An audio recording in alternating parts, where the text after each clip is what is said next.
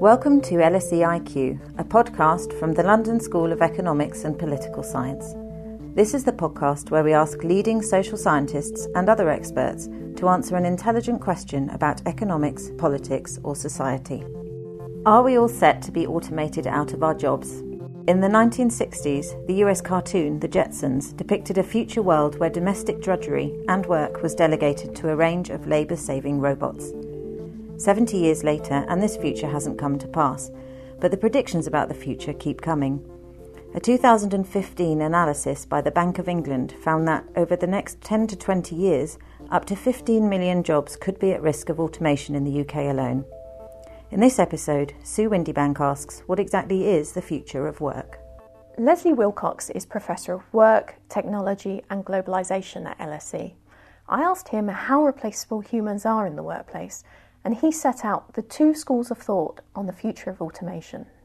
One is that human beings will be replaced, and this school argues that the technology can be so developed that humans are totally replaceable.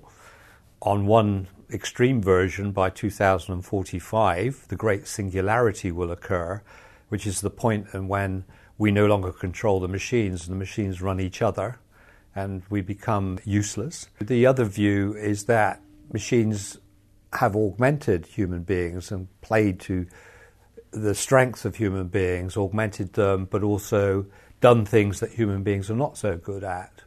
And these two schools of design now really shape the future.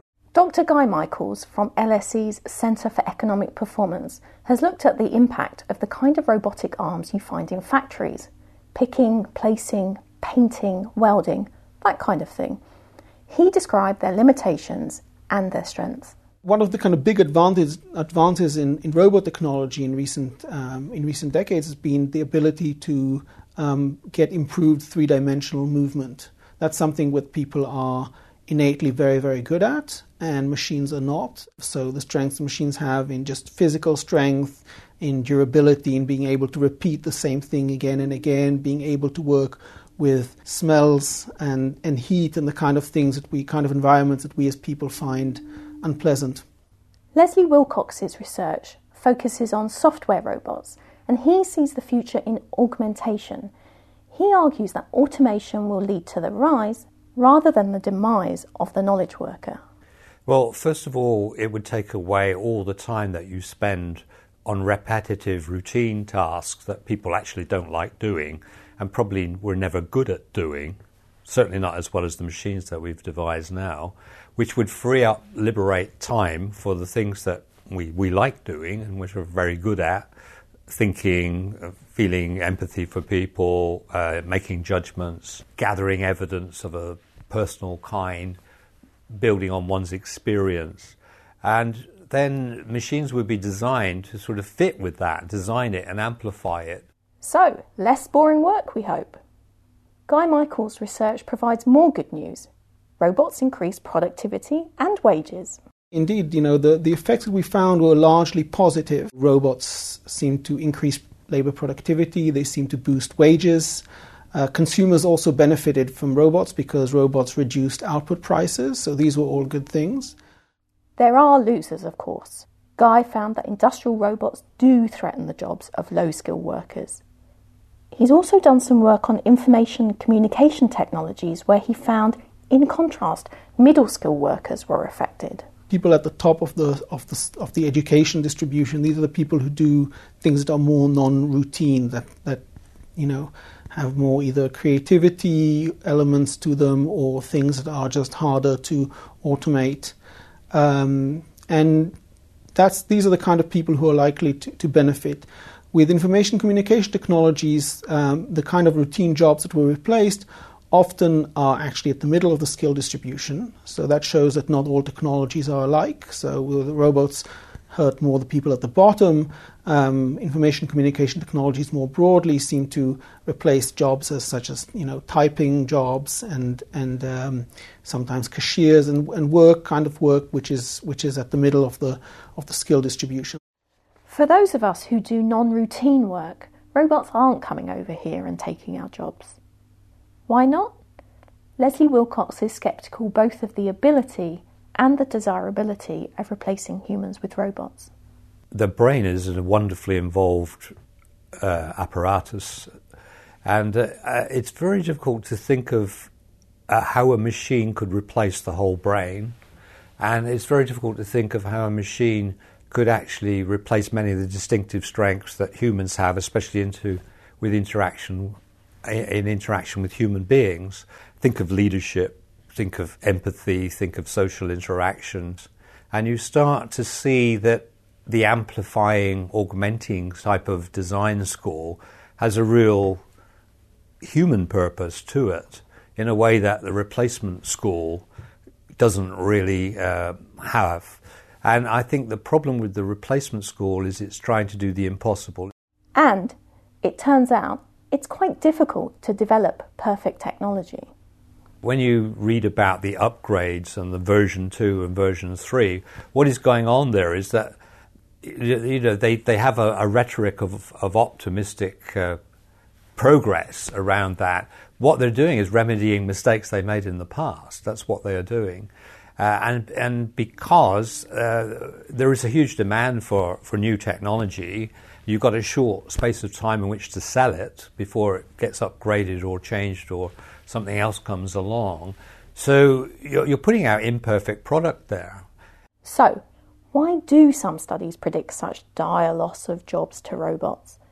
Leslie looked at every study of automation and the future of work and found that they overlook two important factors. The first factor was that no one considered the impact of the exponential data explosion on the amount of work that needed to be done. And we're basically increasing the amount of data in the world at the rate of 50% per annum. Now, you need an awful lot of work to be done in order to manage that type of data explosion. The second thing that no one's factored in is the massive job implications of audit, regulation and bureaucracy. There is a gigantic explosion in that. There is no doubt about that, and you feel it in corporations, you see it in governments, you see it on a worldwide basis. And that also has massive implications for the amount of work to be done. So if you add in the fact that the data explosion and audit, regulation and bureaucracy are reciprocal, they influence and reinforce each other, there is in fact an unheralded massive explosion in the amount of work. For anthropologist David Graeber, there's something else going on which has subverted technological progress, keeping us working, often in jobs that he argues are pointless. Having seen the Apollo moon landing at the age of 8, he's a little disappointed in the technology of today. We didn't know what sort of things would be invented. There was this kind of checklist. It's funny how that is, because we actually already have a list, anybody who reads or watches science fiction, of the kind of things that should have been invented. Like anti-gravity devices, tractor beams, teleportation, all that kind of stuff. And, I don't think any of us thought that we'd get all of them in our lifetimes, but it never occurred to us that we wouldn't get any of them. So I think that's really interesting, because I think most people think that we're in an era of massive technological progress, but you say that technological progress ended in the 1970s. There was a profound shift. People talk about this historically. Around the end of the 60s, early 70s, it was almost as if the moon landing, the definitive victory of the U.S. in the space race, allowed people to feel, all right, we won that battle. We don't really need all this space-age stuff. There seemed to be a kind of a moment of panic about the dangers, especially of automation, talking about what are we going to do when the robots replace all the workers. There seemed to be this sense of panic. He said everybody was discussing that at the time. And not only people on the left, like the situationists and the yippies, were all sort of slogan, let the machines do all the work, that everybody was saying in the late 60s. But it affected people who were actually running things. They were like, oh my God, if the hippies are bad now, what's going to happen when the entire working class turns into hippies? Oh my God, it's going to be a disaster. Around that time, you can see a shift of investment, first by the government. Also, a lot of research is funded by these sort of NGOs in between the corporate sector and government, which directed money towards information technology, medical technology, and of course military technology. It had always been in there and continued. So all the robotic stuff that we have now, I think someone told me that 95% of all robotics research in the U.S. is funded through the military, which explains why we don't have robots that, can walk your dog or do your laundry for you, but we do have drones that can blow people up. So what's going on? David explained to me the link between this lack of technological progress, the type that could really transform our lives, capitalism, and Star Wars. I remember having this realization about this when I was watching one of those bad Star Wars prequels. I remember watching it and thinking, wow, terrible movie, but those are really good special effects. Remember those bad 50s movies with the sort of monsters pulled on strings? And, if those guys could see this, I bet they'd be really impressed. And I thought, no, they wouldn't, because they thought we'd actually be doing this stuff by now. All we've done is come up with amazing ways to simulate it. So the question is, why do we have these technologies of simulation which have overtaken the actual sort of space-age technologies people thought would happen? And it seems to me that it has a lot to do with the financialization of capitalism, the particular form of capitalism, neoliberal capitalism, as they call it, which sort of corresponds to the period of financialization since the 70s and especially the 80s, has been a form of capitalism which I think has always prioritized the ideological over the practical. It's all about saying, as Thatcher famously said, there's no alternative. There's only one possible way now. We've learned to do things. So I think capitalism has become very, very conservative in this particular manifestation. Any idea of profound change is a threat, because the entire defense of the system is based on the idea that nothing else would really be possible, or maybe North Korea is the only alternative. Nothing you could possibly imagine that would be in any way nice. So as a result, you have to sort of balance between the need to constantly say, yes, we are technologically progressing, things are getting shinier and newer and better, and subtly saying actually any real major change couldn't happen. And that's how you get, look, there's a new iPhone, there's another new iPhone. There's these tiny little incremental changes in what are basically technologies of simulation. So is there a sense that something more sinister is going on to keep us busy and stop us asking the important questions? Well, I do think that's the case. I mean, if you look at a lot of the economic changes that have happened since the 80s, they're not that economically efficient. Look at precarious labor. The flexibility is the term. We need more flexible workforce. Now, what flexibility means, if you're on the receiving end of flexibility, is you have no life security. You don't know where you're going to be next year. All studies show that people who have no job security don't work as well. They're not as dedicated. They don't innovate or create. Pierre Bourdieu did a whole study where he showed that people who are in precarious jobs don't get involved in political parties. They don't get involved in neighborhood groups because you don't know where you're going to be or what you're going to be doing. So if they were intentionally coming up with a plan to depoliticize labor, that would be the way to do it. The gig economy, of course, epitomizes precarious labor. Alex Krotowski, social psychologist, technology journalist, and visiting fellow in LSE's Media and Communications Department in 2012, explored microwork for the BBC podcast Digital Humans. She spoke to me via Skype from Los Angeles about these short, on-demand contracts mediated by an app, Uber being one of the most well-known examples. For Digital Humans, they investigated a less well-known example called Imaginary Girlfriend. According to their website, Real Girls for Imaginary Relationships. We spoke with a woman named Kashmir Hill. She's a really great journalist in this space, talking about work and talking about micro work. And she basically signed herself up to be an imaginary girlfriend. And what that meant is that she had to send texts that pretended to be somebody's partner, whether it was a girlfriend or a boyfriend, because they had signed up for a service that basically meant that they could show friends and family that they had a girlfriend or a boyfriend, when in fact they didn't. They were simply paying for the service. And she found that not only could she not survive being an imaginary girlfriend. She also found it a little bit disconcerting. As part of the contract, she was not allowed to continue to communicate with an individual who signed up for the imaginary girlfriend service. She was only allowed 5 minutes to produce a single text message that would go into the canon of this person's relationship with this imaginary person. Microwork has other challenges too. One of the issues that was really raised, though, in the microwork section in our investigation about microwork is that the organizations like Uber, like the Imaginary Girlfriend Enterprise, they don't actually need to provide any additional support to the person who is basically working for them. And therefore, you're kind of left a little bit high and dry because the employer has no responsibility towards you because, in fact, they're not your employer. The app is not your employer. You are just simply using the app to be match made with people who wish to have the work done.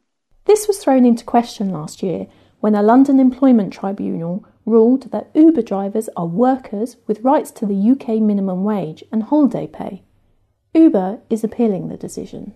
Alex also says that the trend towards increasingly flexible ways of working has an impact on how we psychologically relate to work.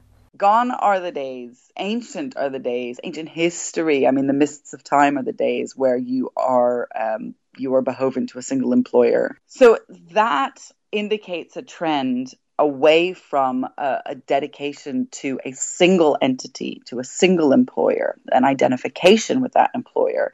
With that identification, of course, comes the willingness to do things for that employer, to put yourself out for that employer. That sense of belonging to the community will ultimately mean that you will become part of that community. You will do things for that community, and you will expect in return from the institution to kind of give you back the identity markers, the things that keep you close to that thing. Now, however, it's more like a dedication to whether it's a lifestyle or whether it's to an industry or whether it's to a particular discipline. So it's much more of a sort of an internalized identity that isn't reinforced by a single organization, and therefore people's desires to be with those organizations, their dedication to that organization is far, far less, and their expectations of the organization. Alex explained how a conversation with a friend changed the way she viewed her own working life. Her friend was working at the University of Indiana when he decided to take a trip to see her in LA during term time. I was rarely in the US, and so for him it was an opportunity to see me without an extraordinary, outlandish airfare. And so he just said, "Oh, hey, listen, I'll come and visit you. I'm going to drive out to see you. I'm going to do my classes via Skype, and I'm going to, because that could be considered something almost like a sort of a lesser way to transmit the information. I'm also, while I'm visiting you, I'm going to do a few interviews that are relevant to the course that I'm teaching, and then I'm going to add value in that way," which means basically he decided that he was going to make his personal life more important, or rather work for his work. And I always found that incredibly influential. Inspired by this approach, Alex has joined the ranks of digital nomads, working from Italy, France, and the US. I've simply time shifted my working life. So like any freelancer, I have to organize my time. I have to decide when I'm going to answer those emails and when I'm going to focus on strategy. And I have to be quite vigilant about how I structure my day, bearing in mind that I'm waking up very early often to have meetings back in the UK. It's great to be able to have the flexibility of being wherever in the world you want. So what is the future of work? In 1930, the economist John Maynard Keynes posed the idea that mankind would solve what he called our economic problem, and progress would mean that we would face technological unemployment.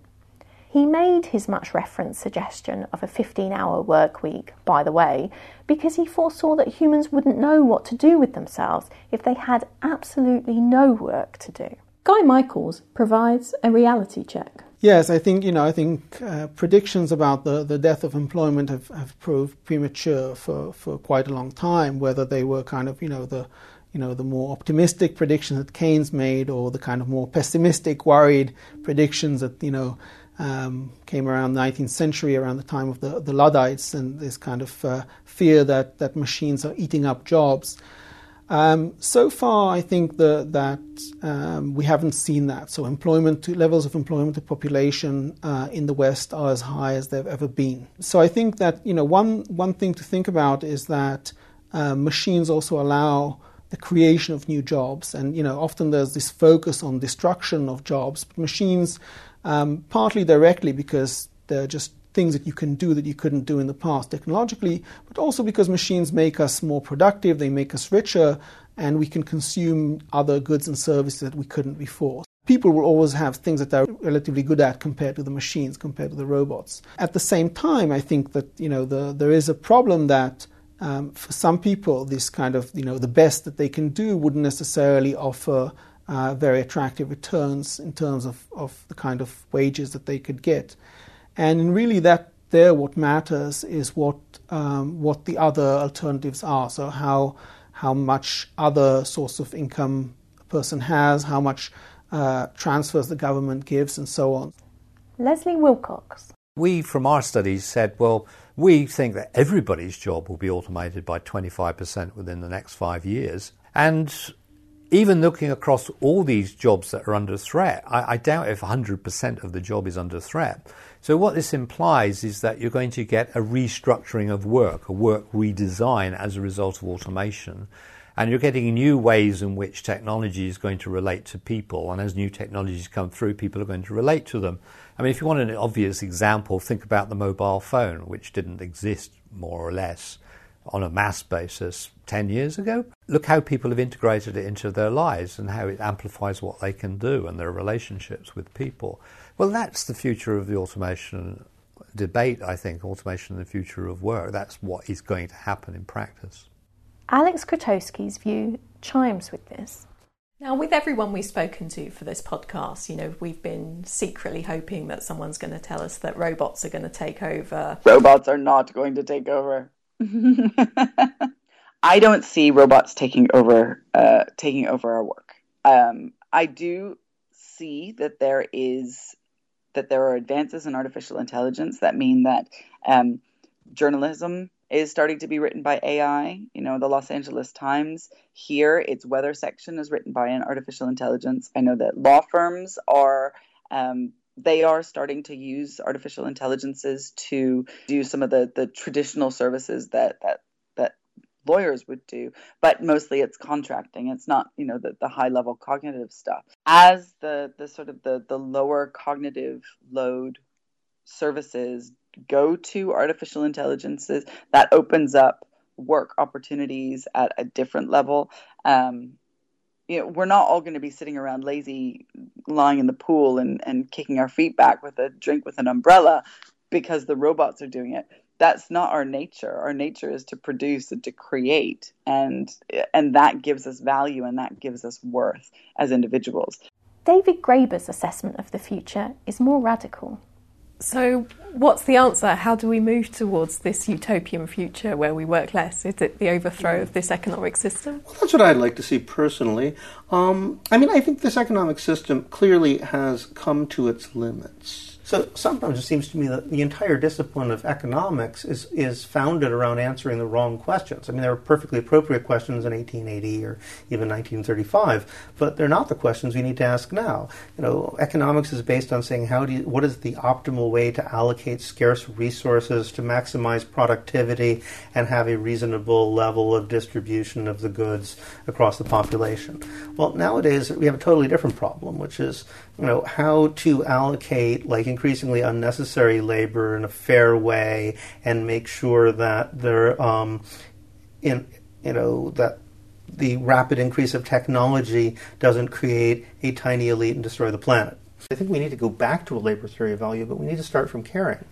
Even if you're building a bridge, you build a bridge because you care that people can get across the river. And let's start from there. If we start from there and we get rid of this notion that productivity can be measured and is the thing which is most important, and go back to a notion of caring as our primary value, I think that we can start reimagining what the economy is like. So David Graeber sees us as being in an economic system which, without a radical overhaul, will keep us working in jobs that prize productivity over meaning and value.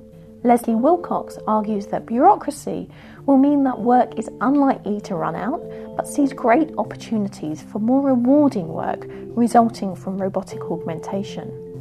And Guy Michaels says that robots can bring the opportunity for greater productivity and higher wages, except for people doing routine work. They're in real danger of being automated out of their jobs. Alex Krotowski sees technological developments bringing greater flexibility in work, but also less responsibility and commitment between organisations and their workers. None of our experts foretold the end of work.